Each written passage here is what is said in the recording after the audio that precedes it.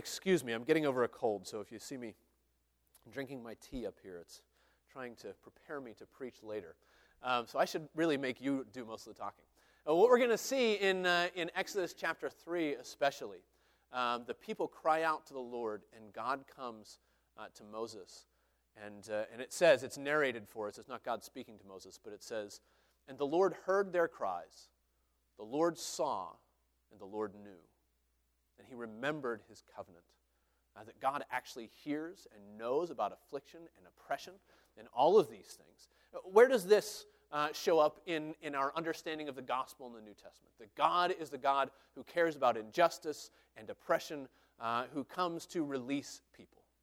Where does it show up?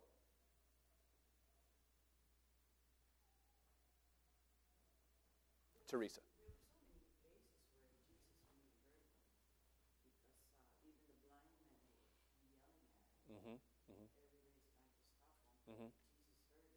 Yeah, he hears and he knows the plight of his people. Yeah. How is it that Christ knows the plight of his people? What did he do that can't be said of any other supposed God? He entered into our existence. By justice and oppression, he was taken away. And who would consider his generation? We see this idea that God not only knows and hears about oppression, but he experienced oppression. And he cares about his people. And he's also the one that frees us from oppression. Do you remember when the Pharisees in the New Testament were speaking of Jesus? And they said, he drives out demons by Beelzebul, the prince of demons. And what did Jesus say? He told them a parable. And it's this parable that's hard to wrap our minds around, but it's about a strong man and somebody breaking into his house. He says, how can you break into a strong man's house and steal his goods unless you first bind the strong man? Well, that parable was about him breaking into where Satan has dominion and binding him and saying, no. I'm the one that's in control, and I take back from you those things that you have taken from God. These are his people. And I release them from oppression. I release them from affliction. I go forth and I proclaim the good news to those who are oppressed. Isn't that what he says in Luke chapter 4? In Matthew chapter 10, maybe?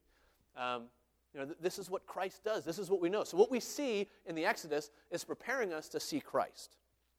The last thing I have from Sarna here becomes a paradigm for future redemption.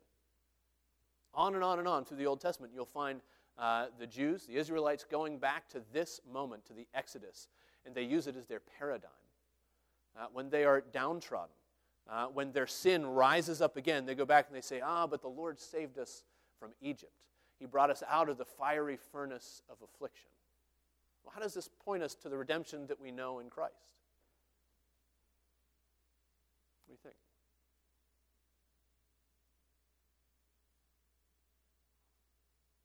No ideas? How does this picture of redemption? So Sarna says, this guy, says that the Exodus becomes a paradigm for God's people. That they begin to see God's redemptive acts later in history through the lens of the Exodus. We were oppressed, we were afflicted, but God heard us, and he brought us out. So how does that prepare us also for what the Lord does? Chris?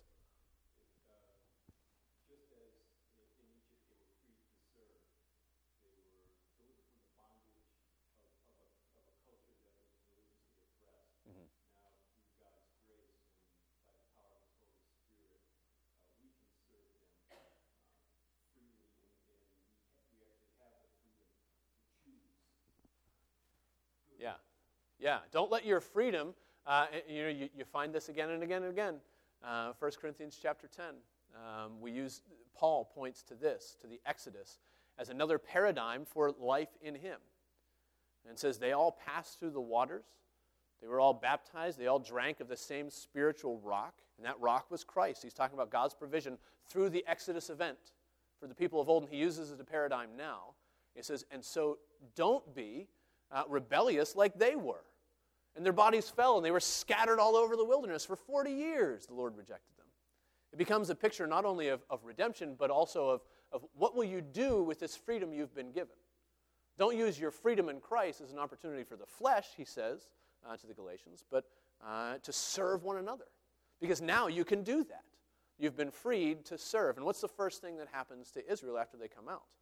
Well, they've been working, creating cities and storehouses, Pithom and Ramses, and all these cities and all the splendor of the Egyptians. And they come out, and through that whole period with the tabernacle, the Lord says, there are people in your midst that have gifts.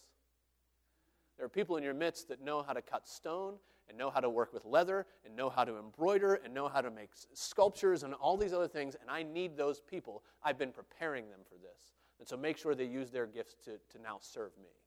Isn't it a picture of what the Lord does in his church? Great, thank you. I've got two more. I've added to Sarna a little bit. Yeah, Jay. Mm-hmm.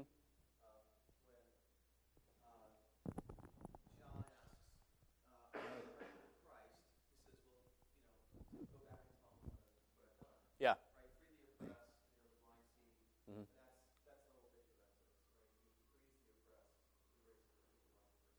Mm-hmm. Go back and tell them what you see.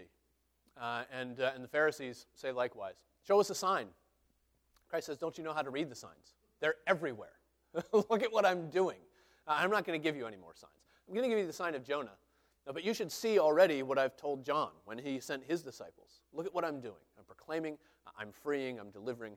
I'm doing these things, and you should recognize that. Absolutely. Good. So two more I've added from Sarna. So the other importance here, I think Steve already mentioned it, that we get this revelation of the Lord.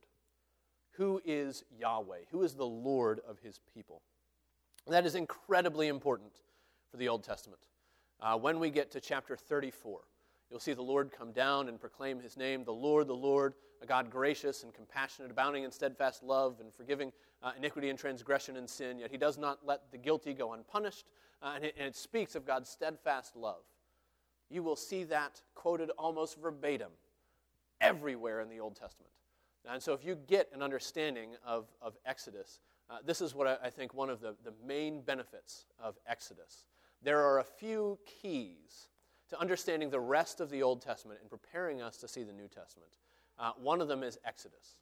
If you have a solid handle on Genesis, Exodus, and Deuteronomy, you can read most of the rest of the Old Testament very intelligently. Now, there are lots of other things that you need to know, but these are really the foundational documents. How was Israel created? How was the world created? What should we think about everything? And what should we think about God's promise to his people? What should we think about God's redemption? And what should the Old Testament Israelites think about the land they were brought into? So Genesis, Exodus, and Deuteronomy. And you can fly through the minor prophets and go, oh, I've seen this. I've seen that. I know where this is coming from. If you have those three, and Exodus is one of these foundational keys. Now, the reason we're not doing Genesis is because I taught that last year with the junior high. So you're getting the leftovers, and that's okay. We also went through Genesis not too long ago in our evening services, if you remember that. We read almost the entire book. It was a wonderful time together. Maybe someday we'll do Deuteronomy as well. So it unlocks the Old Testament and prepares us for the New Testament. But we see this in Jesus as well, that it's a revelation of the Father. Jesus reveals himself as the one who reveals the Father. What does it say in the beginning of John? No one has seen the Father, but we have seen his glory. Glory is the only one from the Father, full of grace and truth. And that, by the way, is almost a quotation of Exodus chapter 34. Grace and truth, steadfast love and faithfulness. Those are the ways we could understand that. Mercy and truth, mercy and faithfulness, grace and truth. And then on throughout the Gospel of John, Jesus gives these 7 statements where he says, I am. I am this, I am that. Before Abraham was, I tell you, I am. And they picked up, at that point, stones to put him to death because they thought he was blaspheming. Why? He was claiming to be God, claiming to be equal with the Father. He was using the divine name and saying, here it is. Philip, have you been with me so long and you don't already know me? How can you say, show me the Father? If you've seen me, you've seen the Father. I'm revealing him. There's this importance. We'll see it in Exodus, and it prepares us for the New Testament. Lastly, somebody already mentioned, it teaches God's moral character. What is the church to do once we have been saved to him? How should we worship him? How should we live in relation to him? And what should be our understanding of him and his character? Great. So with the remaining 30 minutes, any questions about Exodus just in general before we move to the text itself? Any burning questions that you want to know and want to ask somebody who can only point you in the direction of much more knowledgeable people? Who wrote it? Well, good question. The traditional understanding is that Moses wrote it. And that was the traditional understanding until about 150 years ago when all the liberals said, no. It was like 17 different people and all these editors, and they just cobbled it together. And so there are all these theories, which are not important for you to know. It's important to know that it's bunk, basically. All their theories, they look at it and they say, well, in this section, it calls God Yahweh. But in this section, it calls God Elohim. And so clearly, the same author would not have called God these two different names in two different circumstances. And that points to two separate authors. And the hairs get raised in the back of your neck, and it sounds really important. But think about it. The idea is that Moses wrote these probably during the wilderness wandering. The first 5 books of the Old Testament we call the Pentateuch, the Torah in the Jewish understanding of it. That Moses wrote these. He had 40 years while the Israelites are wandering through the desert to put all these things down. If you look at any modern writer who has this wide berth of works, you will see incredible changes from one end to the other. You will see poets that change the way they speak of things. One of my professors at Gordon Conwell used to talk about Keats. I don't even know who he is. Some Irish poet that shows how non-cultural I am. Okay, but he wrote over a period of something like 40 or 50 years. And if you compare his early work, the early work of Keats, the later work, from the outside, you would look at it and say, that's not even the same thing. It's not the same person. It's not talking about the same ideas. Well, of course not. There's something that happens. And he had more than ample opportunity to write these things. And it shows us, a lot of these things, when you look at what these texts say, it invites the people who were reading them, who were experiencing these things, to check up on them. Over and over again in the Old Testament we read, and these things are still there to this day. Well, they're not there now when we're reading it, but when they were written, they actually were. It's almost inviting you to go back and say, well, check all these things out. Make sure that it's actually the way that it is. Yeah, great. Any other burning questions, Teresa? I've been asked about the Red Sea where we crossed pretty bad a drought like this, and the sea was like this. I've heard, I've heard that question raised before. Because when you get to the text, it says, well, it could be the Red Sea or the Sea of Reeds or maybe even the marsh. But then that really is a miracle, isn't it? That the Lord would drown all of Pharaoh's army in 2 inches of water. And so we've got to deal with all of these things. And that's what the scholars like to do. They like to say, oh, well, this couldn't have happened. But the alternatives that they come up with are much more elaborate than saying, well, that's clearly the way that it happened. How do you account for all of Pharaoh's army being drowned in the Sea of Reeds and all these other things? And you've got to bring in so much more to make it make sense in a simply naturalistic way. That it's more simple for us to read the word and say, well, maybe it was. Who knows how much water was there. But it was a miracle, and that's what we're supposed to understand. There was enough water that it was a wall on the left and a wall on the right. So we don't go by just, well, it says Sea of Reeds, so who knows? There are lots of clues in the passage that tell us what was actually going on. It was a miraculous thing. We're supposed to see that. Yeah, absolutely. Good questions. So nobody knows. We have good guesses as to when these things happen. Even conservative scholars have no idea.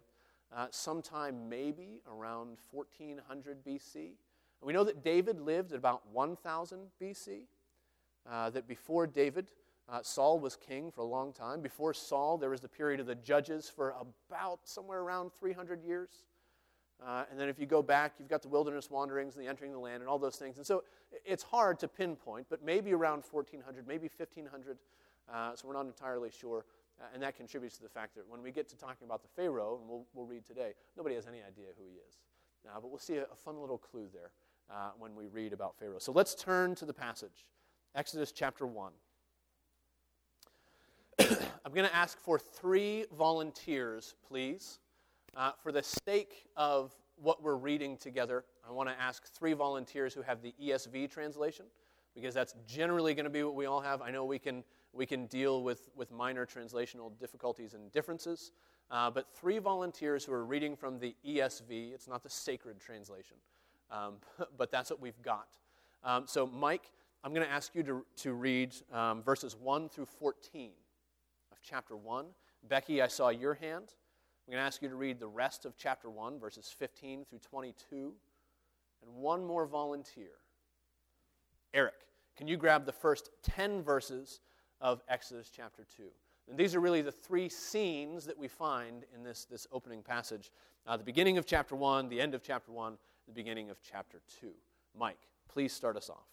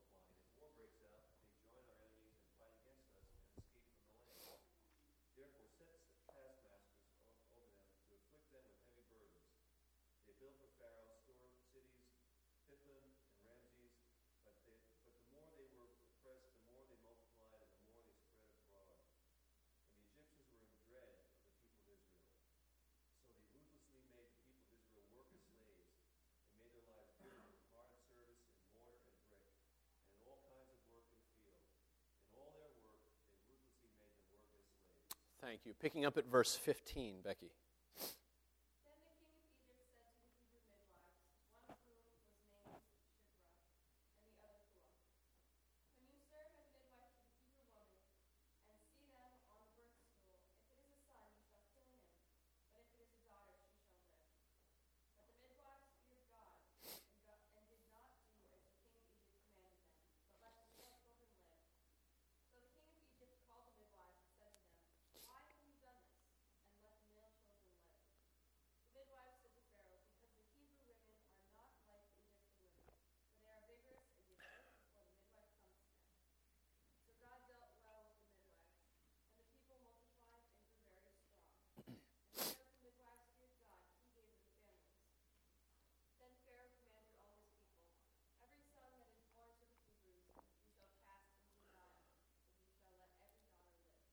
Thank you. Chapter 2, Eric.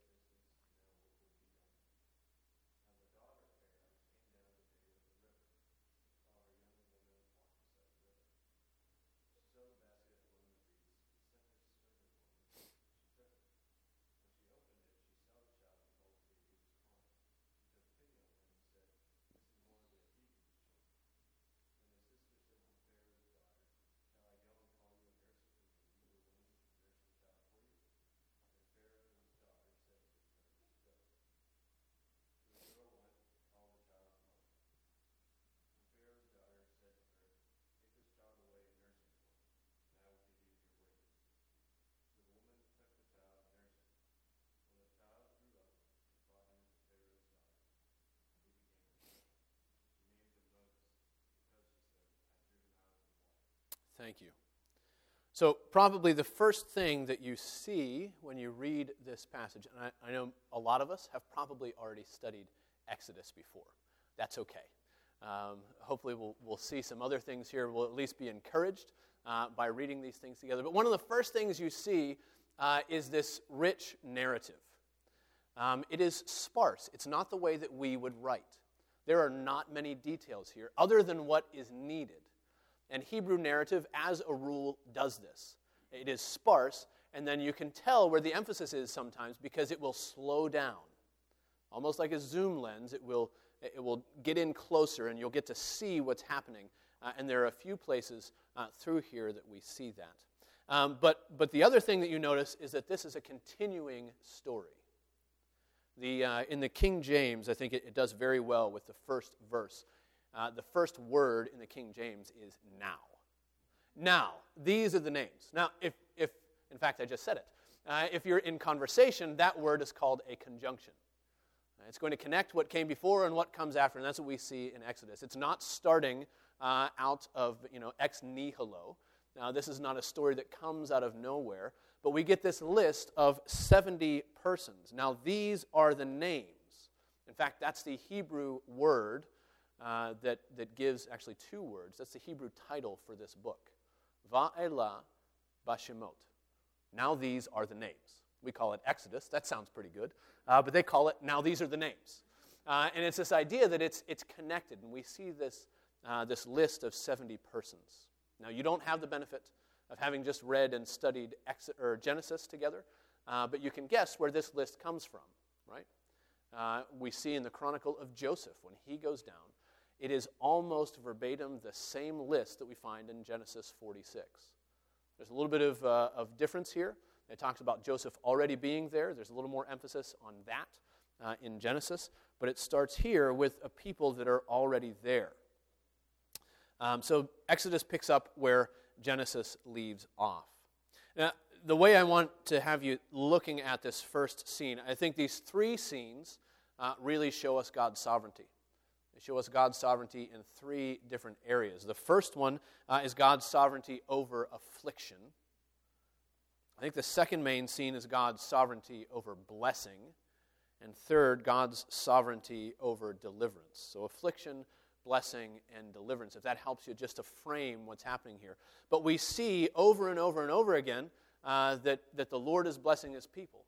And that is a curious thing, because at least in these first 10 or I think it was it 15 verses, 14 verses?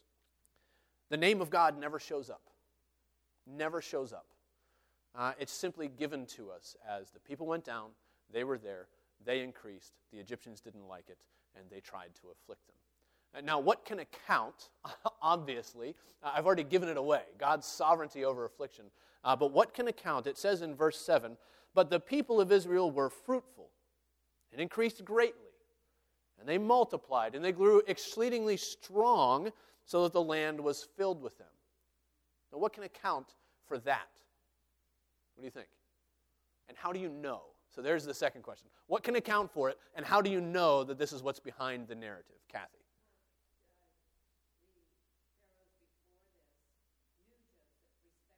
Okay. Okay.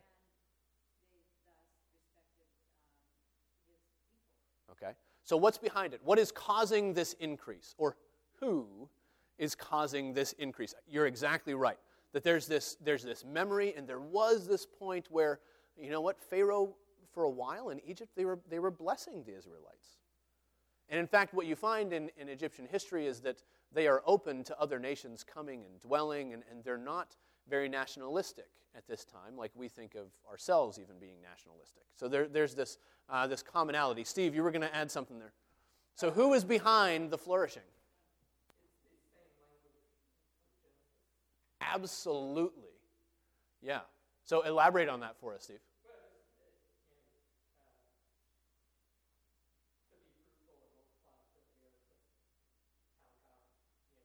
Yeah.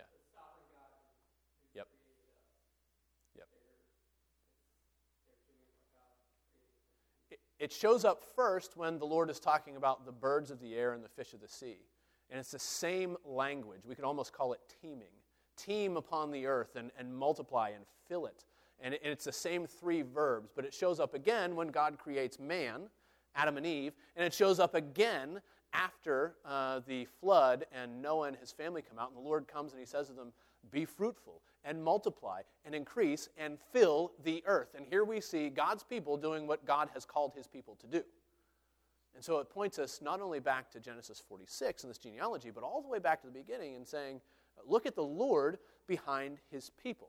Now, there's a fun little distinction here. What is it that Pharaoh specifically does not want them to do? Take a look at verse 10. Don't multiply and right.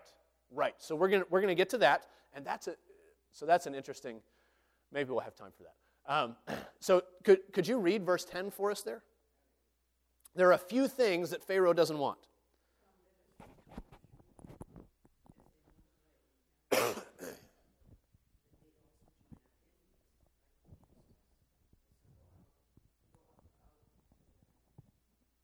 Don't multiply. Don't fight against us. Don't leave the land. They want them small. They want them subservient. They want them here.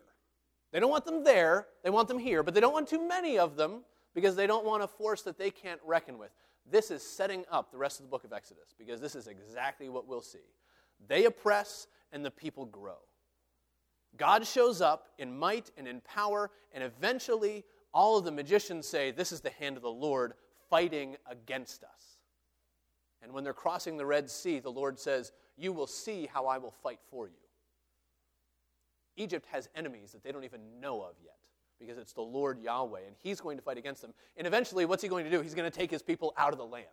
So there's this incredible irony, and this is one of the places where the narrative slows down. Don't let them grow, don't let them fight, and don't let them leave. And the Lord says, done. It's all done because I'm the one who's stepping in, and I'm sovereign over these things. So what is their policy? Jay?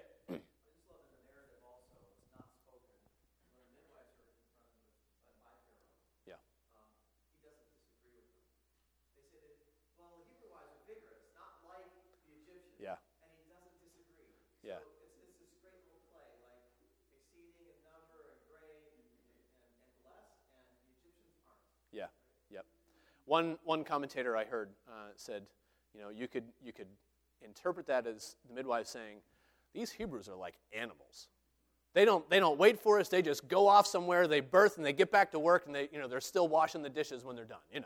And that's sort of the picture, but it's this incredible teaming and filling and strength. These same words will show up several other times in the passage. Take a look at verse 7. They multiplied, they grew exceedingly strong. Take a look at verse 9. He said to his people, behold, the people of Israel are too many and too mighty. There are a lot of them, and they're strong. Take a look at verse 20. So God dwelt well with the midwives, and the people multiplied and grew very strong. They are doing exactly what Egypt does not want them to do, and we know that they're doing it because the hand of the Lord is behind all of it. He is sovereign over their increase, but he's also sovereign over their affliction. Now, here is a question that comes up sometimes, because we say, well, what would the Lord be doing? Why did he leave them there to be afflicted? Couldn't the Lord have, if the Lord was sovereign all the way back in Genesis with this famine that brought them down to the land, couldn't he have been sovereign to give food in the land of Canaan and allow his people to flourish there? Couldn't he have saved them from all that affliction? Couldn't he have had these things happen there? But what happens instead is that they come down to Egypt, and for 400 years they are subject to somebody else and they are slaves. So the skeptics look and they say, well, clearly this God is not caring for his people. And so how do you answer that? Bill, what would you say? I think the weight of glory is through affliction. Mm-hmm. So he's teaching us something. Mm-hmm. Mm-hmm. Yeah. We see that in the New Testament too. Through many trials we must enter the kingdom of God. So it's not different for us. When we say, well, the Lord might have been doing something in affliction that he would not have been doing in prosperity. Maybe you remember last week from Psalm 30. What did David say? In my prosperity, I said, I shall never be moved. And it's this spirit of self-sufficiency. But the Lord is training his people not to be self-sufficient, but to be God-sufficient. Bill, yeah, go ahead. I think it also shows that he took the people had complete dependence on God. Absolutely. And that's Absolutely. the greatest lesson we have to learn now. Yeah. We don't have wilderness around here. Yeah. Yeah. Yeah, absolutely. And all the time bickering and complaining. Wasn't it better when we had cucumbers? And we were slaves every day, but we had cucumbers. That was nice. You know, and what a picture. When we read these things, it's easy for us to look down our noses on the Israelites and to think, we would never do this. Yes, we do. Yes, we do. Yes, we do. Jay. Here often that the Hebrews were stiff-necked people, and it's hard to like put yourself in the place of creating a narrative that God is creating on His own. But He chose the Hebrews of all the different nations, right? I'm going to choose these to make an example and build my story. Yep. And it's like we'd love to put ourselves in that place to say and make a different story.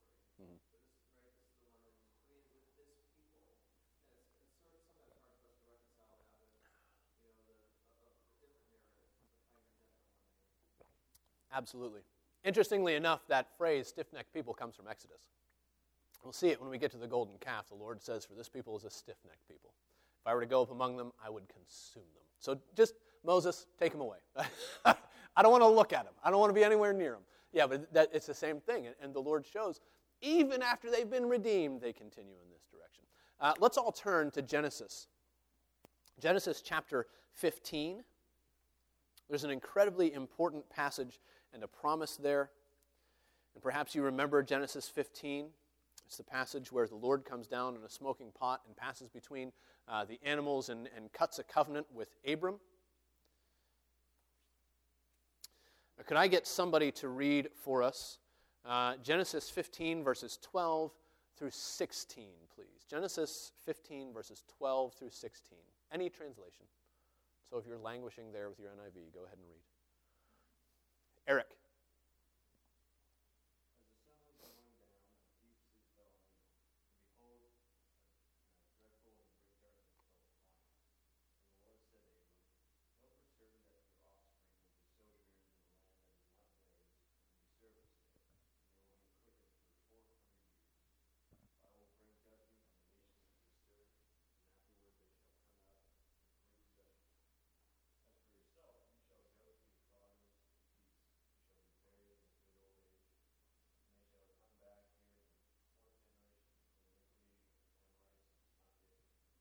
Thank you. This was not a surprise. It wasn't a surprise to the Lord. It should not have been a surprise to the people. God says to Abram, your descendants are going to go to a land that is not theirs, and they will serve others, and they will be there afflicted for 400 years. But even in that affliction, what is the Lord doing? What do we see in this passage here in Genesis? Why would the Lord allow his people to be afflicted? What is he preparing?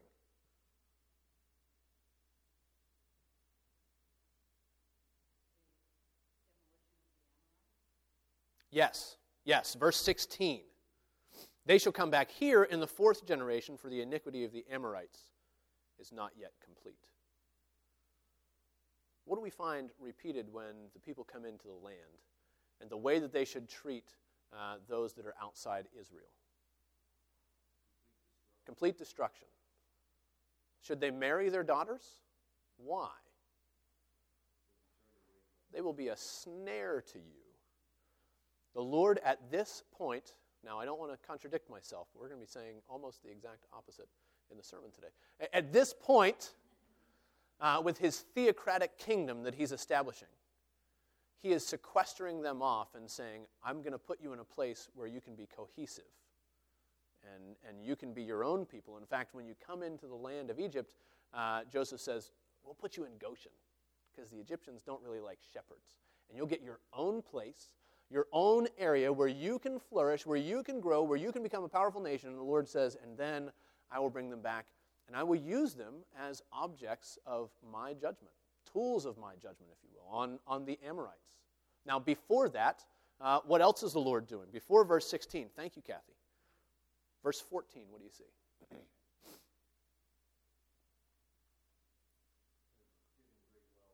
They're given great wealth. So they're being supplied by all these things. They're receiving gifts. What else is in verse 14? Judgment on the Egyptians. When we get to the plagues, we're going to see this because Pharaoh says, "Who is the Lord that I should let you go?" In fact, I'm not going to let you go. I'm going to turn up the heat of the affliction a little bit more. I'm going to take away your straw, and I'm going to let you make bricks, and you're going to have to still make all the same bricks, and you're going to have to gather your own straw, and so you've got double duty on your affliction and your slavery. And the people cry out to the Lord again, and do you remember what the Lord says there? He says that I'm doing this, and I'm going to harden Pharaoh's heart so that he will not let you go, that he will have judgment on Pharaoh. That the reality of these things will be seen. The Lord is preparing judgment through his people that he has chosen. So this affliction is, in a sense, good for the Israelites. We've already seen that when they come out, they need to be taught by affliction, don't they? They need to grow through their affliction in appreciation of the Lord who provides for them. Also, there's this wickedness that the Lord is dealing with. And the Lord could have wiped out the Amorites 400 years prior to this, couldn't he? He said, no. I'm going to wait for sin to increase. And at the right time, everybody will be able to look at it and they'll be able to say, yep, they had that coming. They had that coming. Which is one of those things that people who are non-believers, who don't believe the Scriptures, will say, how could God tell his people to go in and kill all these people? Well, he was bringing judgment against the people that had turned from him and were engaged in wicked practices. Is that a comment there, Steve?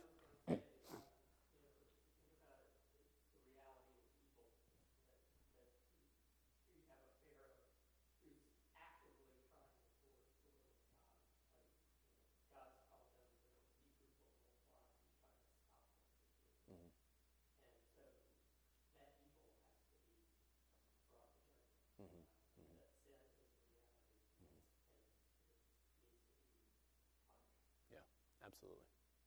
And we are out of time, predictably. We got to the first scene. We didn't even finish that. Some closing thoughts. Does the Lord still do this for his people? Is he still sovereign over our affliction? Does he still teach us? Does he still prepare judgment for others through the affliction of his people? Yeah, he does. Let me take a look at, I think I've got it marked down here. 1 Peter chapter 4. I'm going with the controversial one because I would imagine that here in this room we would all agree with that first statement. The Lord is still sovereign over our affliction, does still teach his people, does still prepare things and cause us to lean on him more than we would otherwise lean on him. But let's take the controversial one. 1 Peter chapter 4, verses 12. And following. Beloved, do not be surprised at the fiery trial when it comes upon you to test you, as though something strange were happening to you, but rejoice, insofar as you share Christ's sufferings, that you may also rejoice and be glad when his glory is revealed. If you are insulted for the name of Christ, you are blessed, because the Spirit of glory and of God rests upon you. But let none of you suffer as a murderer or a thief or an evildoer or as a meddler. Yet if anyone suffers as a Christian, let him not be ashamed, but let him glorify God in that name. For it is time for judgment to begin at the household of God. And if it begins with us, what will be the outcome for those who do not obey the gospel of God? And if the righteous is scarcely saved, what will become of the ungodly and the sinner? Therefore, let those who suffer according to God's will entrust their souls to a faithful Creator while doing good. You see God's sovereignty over the affliction of his people. You see God preparing the fires of judgment and preparing a distinction between those who are his and those who are not his. And this happens even in the church. This is something we need to remember, that the Lord has given grace to his people, and he even gives grace of sovereignty over affliction. Let no one, where is it? Let none of you suffer as a murderer, a thief, an evildoer. Yet if you suffer as a Christian, let you not be ashamed, but let you glorify God in that name. That's a good place for us to think and to mull over as we end. Let me pray to close. Oh, gracious Lord our God, we thank you that you indeed are the sovereign one. Over every situation, over every affliction, over everything that we face, you are the one who ordains it and brings it, and we rest in you and your good purposes. We admit that very often, like the Israelites, we don't know and we don't understand what you're doing. We find it hard to grasp. And the world assaults us and says that our God is clearly not good because he allows these things to happen to his people. But let us, O Lord, not listen to them, but listen to you. To listen and to see your sovereignty, to see the way you care for your people. Help us, O Lord, as we move through Exodus in this semester. Help us to see what you would have us to see. We can't touch on everything. We can't talk about everything. But give us, O Lord, strong hearts with one another, to encourage one another, to see what you're doing with your church in these things, to be prepared to see the gospel of Jesus Christ. We pray these things in your name and for your glory. Amen. Thank you, folks. Yes, ma'am.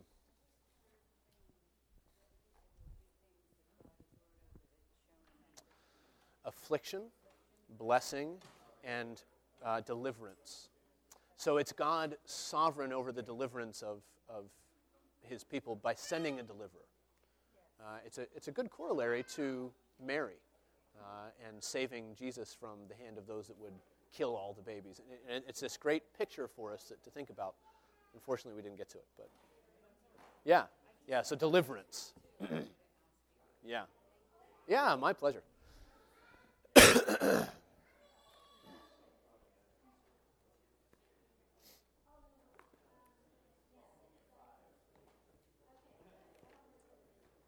Hey, Sharon. Oh, yeah. I'm feeling better now, though. Things went so well with Michelle and Debbie.